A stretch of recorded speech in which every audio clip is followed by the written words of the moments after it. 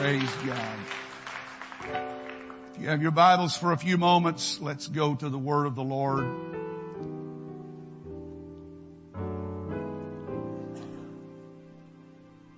Sometimes, as a preacher, your thought is so simple, you hope that people don't turn you off before they hear you out.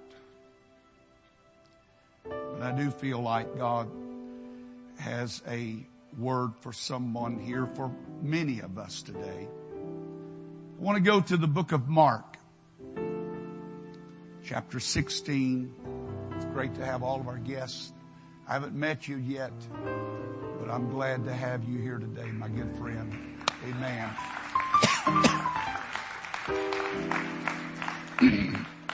Amen. Pardon me. Mark chapter 16. And we're going to read one verse of scripture that is found in this writing. We're grateful, amen, for the blessings of the Lord and for His word. Mark chapter 16 and verse number 7. But go your way, tell His disciples and Peter that He goeth before you into Galilee. There shall you see Him as He said unto you. But go your way, tell His disciples and Peter that He goeth before you into Galilee. There shall you see Him as He said unto you. Everybody said amen. I want to talk to you for just a few moments this morning about Mercy's message. Mercy's message. Would you say that with me? Mercy's message. God bless you. You may be seated. The Gospel of Mark is an interesting book written by a young man that we first meet in Scripture in Acts chapter 12. He is known as John Mark. He is writing this book years after conversion, under the direction and the tutelage of his mentor, who was Simon Peter.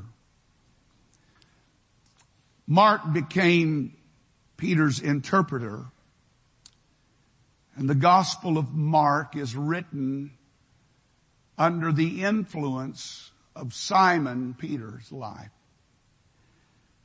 And when you read Mark, if you read it carefully, you will find vivid realism. There is an urgency in the message and style, and it's unvarnished in its reporting of facts.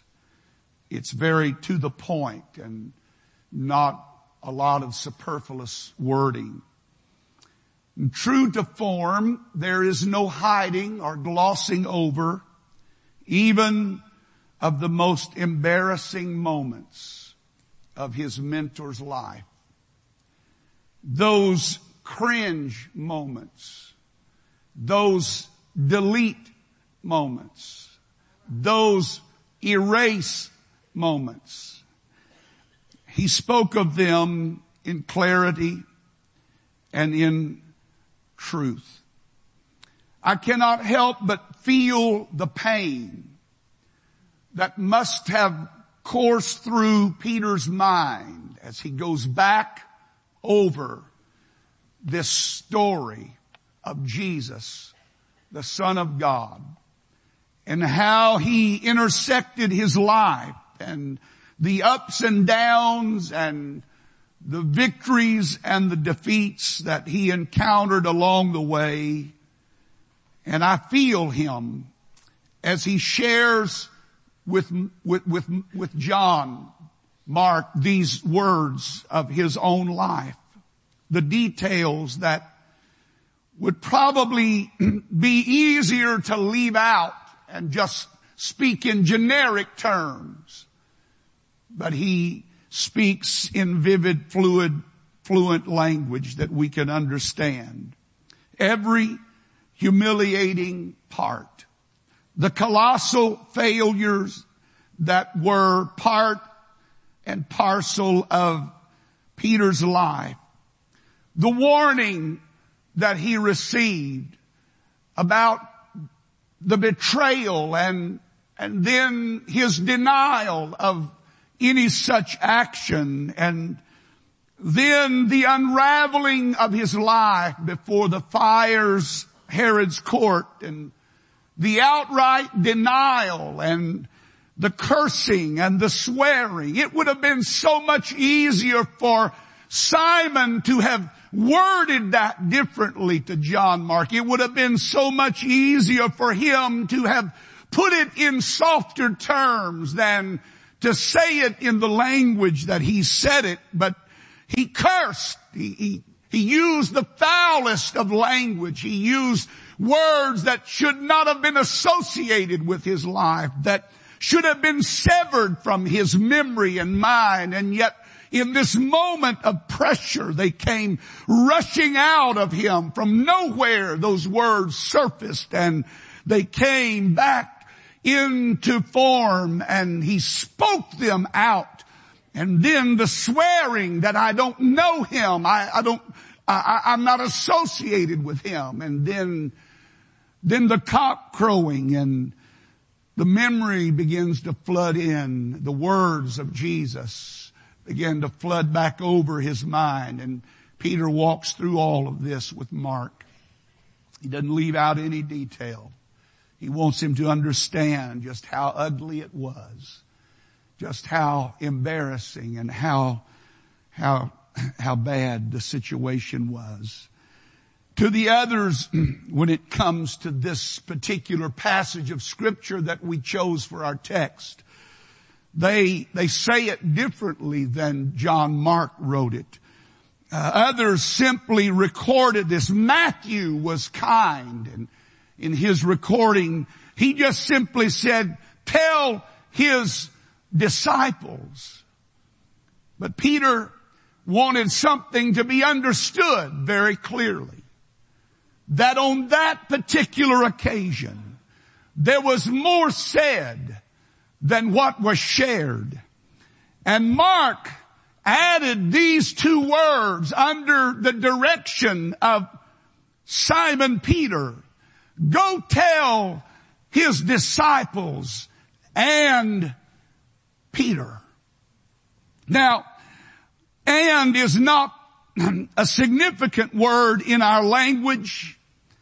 It's one that is used quite often, as a matter of fact. And if you do a little research in your Bible, you will find that conjunction and its derivatives is used over 9,000 times in Scripture, and yet none of them were so meaningful as this particular moment, that they were included in text and in the context of what happened on that day, because Peter wanted Mark to know, who understood failure, who understood mistakes, who understood going back, who understood not fulfilling his promise. He wanted him to understand how clearly God wanted to get a message through to him personally.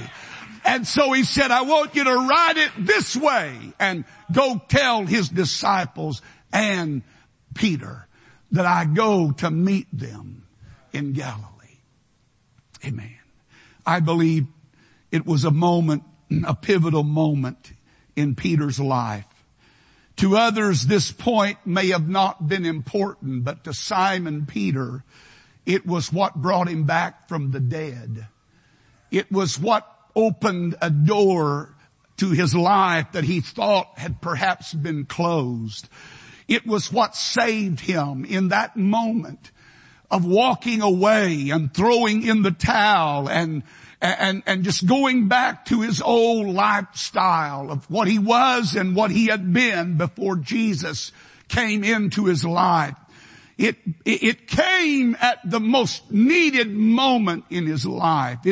It was a singled out version. It was God speaking directly to him. It was God taking him aside in this moment and saying to him, I still count you as one of mine. I still consider you one of mine. I still want you to know that you belong. It was a word of inclusion to an excluded man.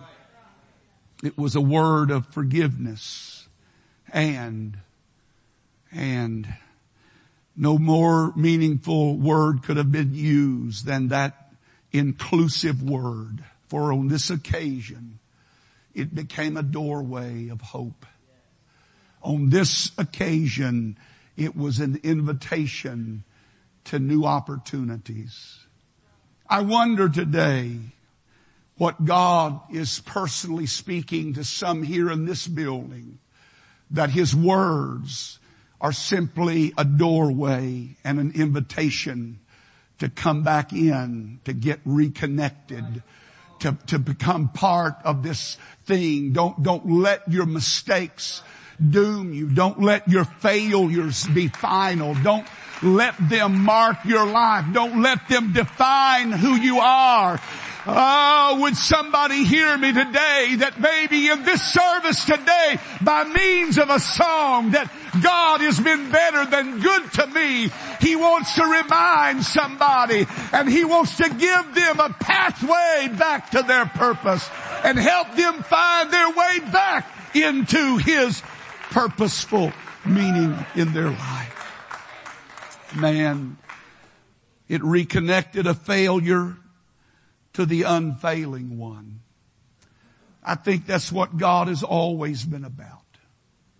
Amen. He's always been about connecting my weakness with his strength, my imperfections with his perfection. You see, I've discovered something about life. I have a lot of enemies. I have a lot of enemies. The devil hates me. He hates what I represent. He hates what I'm attempting to do, what I'm trying to do, what I'm trying to become. And so he is constantly throwing things before my path and your path to try to divert me. He's constantly putting things before us that would cause us to lose our sense of direction or our focus or our purpose. And he is constantly playing to the weaker element in all of us. And I know some of you have talked in tongues so long, your halo is so tilted right now, it's so heavy that you don't remember any of that. But there's a few of us sitting on these pews today that know what it is to get up in the morning and say, God, why did I say that last night? Why did I do that? Why did I think that? Why did I allow myself to go there? Why did I let myself slip into that attitude or that spirit?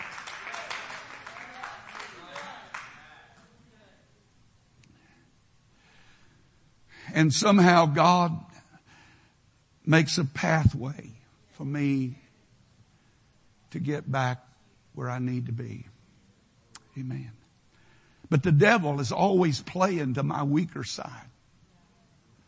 And then I have, believe it or not, there are people that don't like me. Believe that or not. They don't like me. And you know what?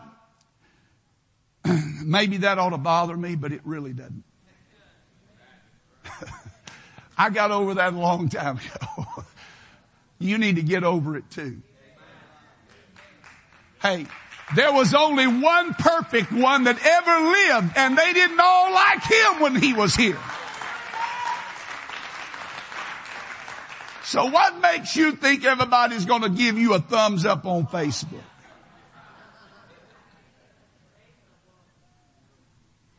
you didn't put some of that dumb stuff on Facebook, you wouldn't have to worry about somebody giving you a thumbs up or a thumbs down. Amen. Hallelujah. I didn't mean to get on that. I just have a tendency every once in a while. I have enemies. There are people that if they could somehow have any part in my failure, they would rejoice, just like you do. But I'm not sitting around worrying about them. But I'm going to tell you that I have an enemy far worse than the devil and far worse than what others could do to me. It's what I do to myself. You know, living with your mistakes is a hard thing to do. Living with your failures, because your mind can replay every detail. Every detail. The things nobody knows. The things nobody's even considered. And yet your mind has a way of bringing all of that stuff back up. And I'm thinking of Simon Peter in this latter years of his life. I don't care how old you get. There's some things you can't ever get away from. There's some heartbreak. There's some heartaches. There's some mistakes that you make that you go a long way in life. And all it takes is a song or a word or a sound or a smell or a fragrance, and all of that stuff can come flooding back in your memory. And I see Simon Peter down the road. It's getting close to 70 AD, I would think. 67, 70 AD. When he is sharing all of this stuff with Mark. And he's telling him, you need to write this down. We need to keep this record. And all these things come flooding back in the memory. The pain, the embarrassment, the humiliation. He went out, the scripture said, and wept bitterly. You know, as far as I know, there was only one other that I know in scripture that was in that courtyard. So the rest of them really weren't aware of the depth of his failure. My scholars here, he can correct me, but my Bible, from what I read, the only other person there might have been John. Amen. So the rest of the disciples were not aware of it, but Peter was. You know what's amazing? Is that you can come and sit in a crowd like this today and you can think everybody in this building knows my mistakes. And maybe only one other person knows. But your mind, your own mind, will play you into a trap and will put you into a corner that will keep you from experiencing what we sang about earlier. That will keep you from hearing mercy's message to you. And mercy's message to you is, hey, it ain't over yet. Hey, I'm not through with you yet. Hey, your day is not done yet. Your purpose has not been fulfilled yet. Don't let this destroy your future. Come on, somebody. Hear what God's trying to say to you this morning and listen to God's word to you this day. Man. It comes flooding back. And those two words, and Peter. You ever get sunburned? I mean really sunburned. I mean blistered sunburn. I mean Texas sunburn. It hurts. Oh. You walk around like,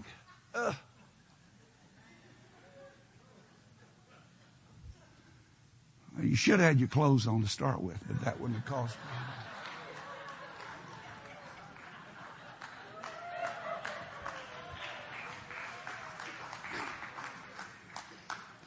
That was a hiccup. But anyway, where was I at? Sunburn. That's what I was talking about, sunburn. You got it all over your face, your head. You don't have any hair in your head. It's just like a glowworm. Eek, eek. Somebody comes up to pat you. Oh, don't touch me, don't touch me. And then somebody gets the aloe vera gel out. And they start laying that, and that soothing. Oh, that oil that just calms that irritation. That must have been how Peter felt that day, when those women brought that message back to his soul that was so dry. It was so dry. And it was like somebody just took the bottle of oil and he just poured it over his head and coursed down his mind, covering his mind and his thoughts, and saying, he said, it's not over. He said, I'm not finished. He included me. You know, humans, as one man used to say that was around here, some Henry LeBrie, he called them humans. But humans, we have a way of magnifying people's mistakes and advertising. But when God works, He works to minimize my mistake and maximize His mercy. He works to let me know that my mistake is not my life, that my stumbling is not my definition. It is not my epitaph for life. That whatever happened to me then, I need to walk away from that and walk into a future that still has a God attached to it, that still has a promise attached to it, that still has a purpose attached to it.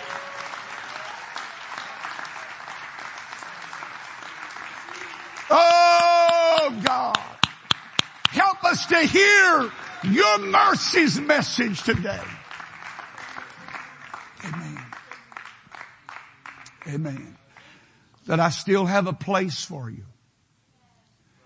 More than that, I still have a plan for you. Amen. How many people have been written out of wills because of a mistake, a failure, a shortcoming? I mean, you mess up. There's not a lot of give here anymore. You know, we cut them out of the will. I had one gentleman tell me one time, because he had kind of drifted away from the Lord, he went to visit his parents, his father or someone that was in the hospital. And they wouldn't even let him in. Backslidden, no account son. I'm so thankful that God's not like us. I'm so thankful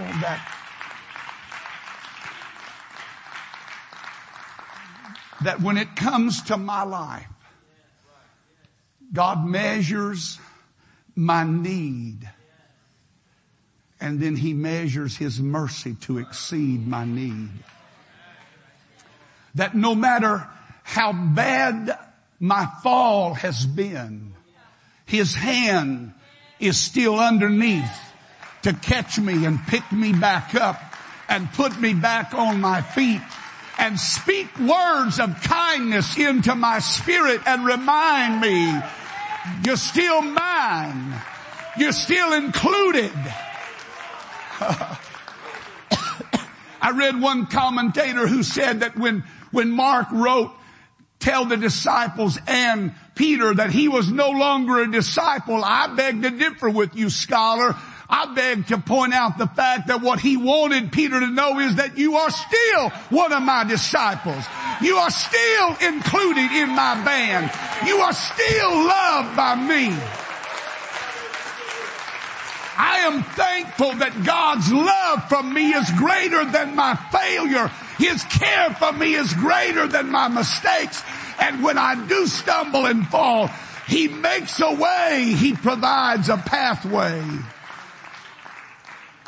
Amen. Thank you, Lord. Amen. Oh Lord, what a simple way to get the message through, but it came through loud and clear. Because from that day forward, Peter never missed an opportunity. Amen. Peter being singled out, not because he was privileged, but because he was pitiful and he needed mercy. Not because he deserved it, but because he needed it. How many times has God moved in this place? Not because we were doing so great, but because we were not doing so great. And God just has a thing for His kids. God just has a thing for His kids. He just has a thing for His children that He cannot mark them off.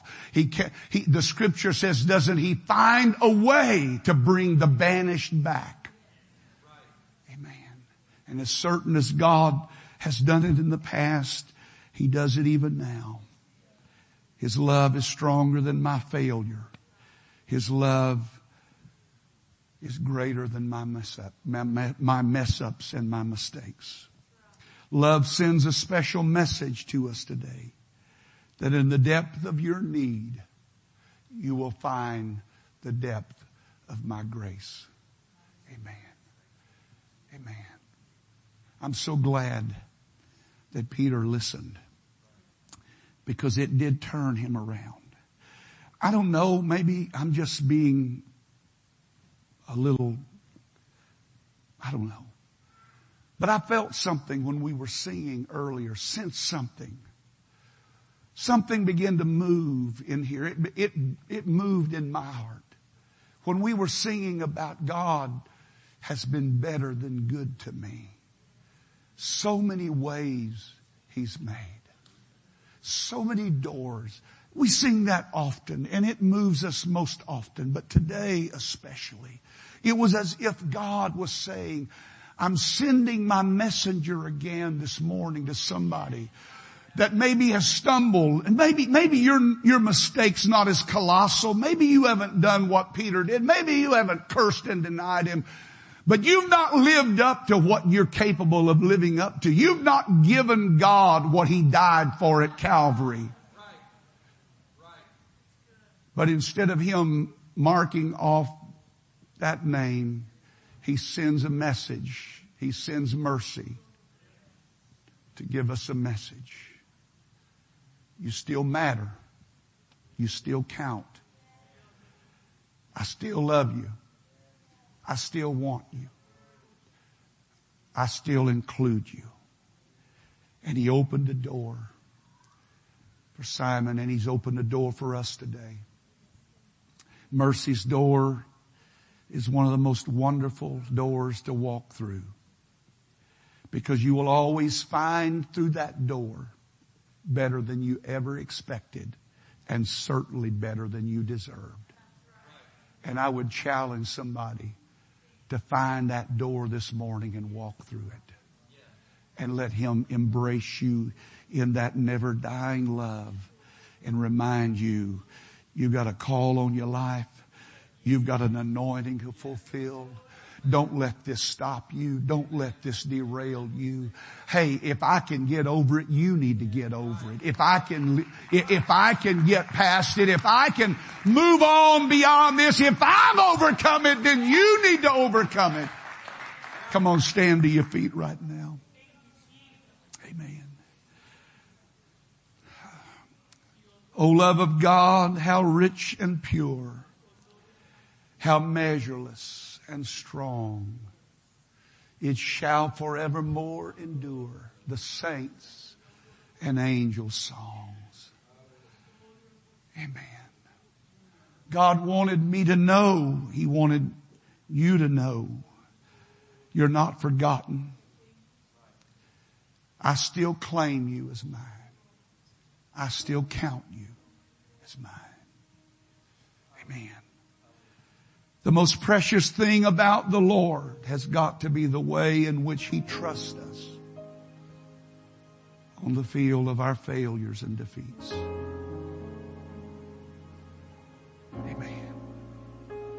because He's just a good God. And He's been better than good. And the truth is, He deserves better than what I've been giving Him. He deserves better than what I've brought to Him. He deserves better than what I have even presented Him with this morning. Amen. But you know, all that He asks of me is that when I open the door, come in. When I part the curtains and I open the window, receive what I'm pouring out of that window. Embrace it. Let it come into your, let it sink in. The truth, the reality that He loves me. He's still here for me. He's still reaching for me.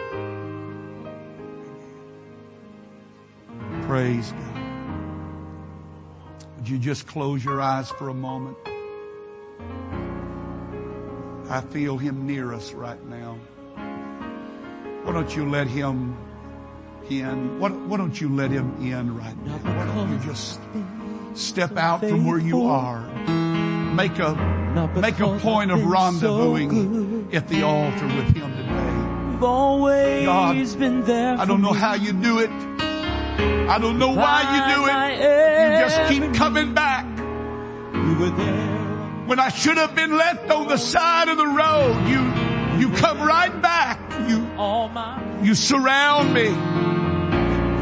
You surround me. You don't leave me to myself. You don't leave me in my misery. You don't leave me in my mistake. You pull me back in. You draw me back. You speak to me over and over again, saying, come on, lift up your hands and hang down. Come on, walk into my presence today and let me embrace you in the fullness of mercy. Oh, hallelujah, hallelujah. Come on, somebody. Come on, somebody. There's a voice that can quiet your fears today. There's a voice that can silence the tormentor in your mind. Jesus loves me. Jesus cares for me. Oh, yes, He does. Yes, He does. Holy Ghost, come right now. You're my Savior. God, I want to recommit myself to you today. I want to rededicate myself to you this morning, God. I want to give you everything that you deserve. I want to do better. I want to live better. I want to be better. I want to be a better person. Hallelujah. Hallelujah. Hallelujah. Hallelujah.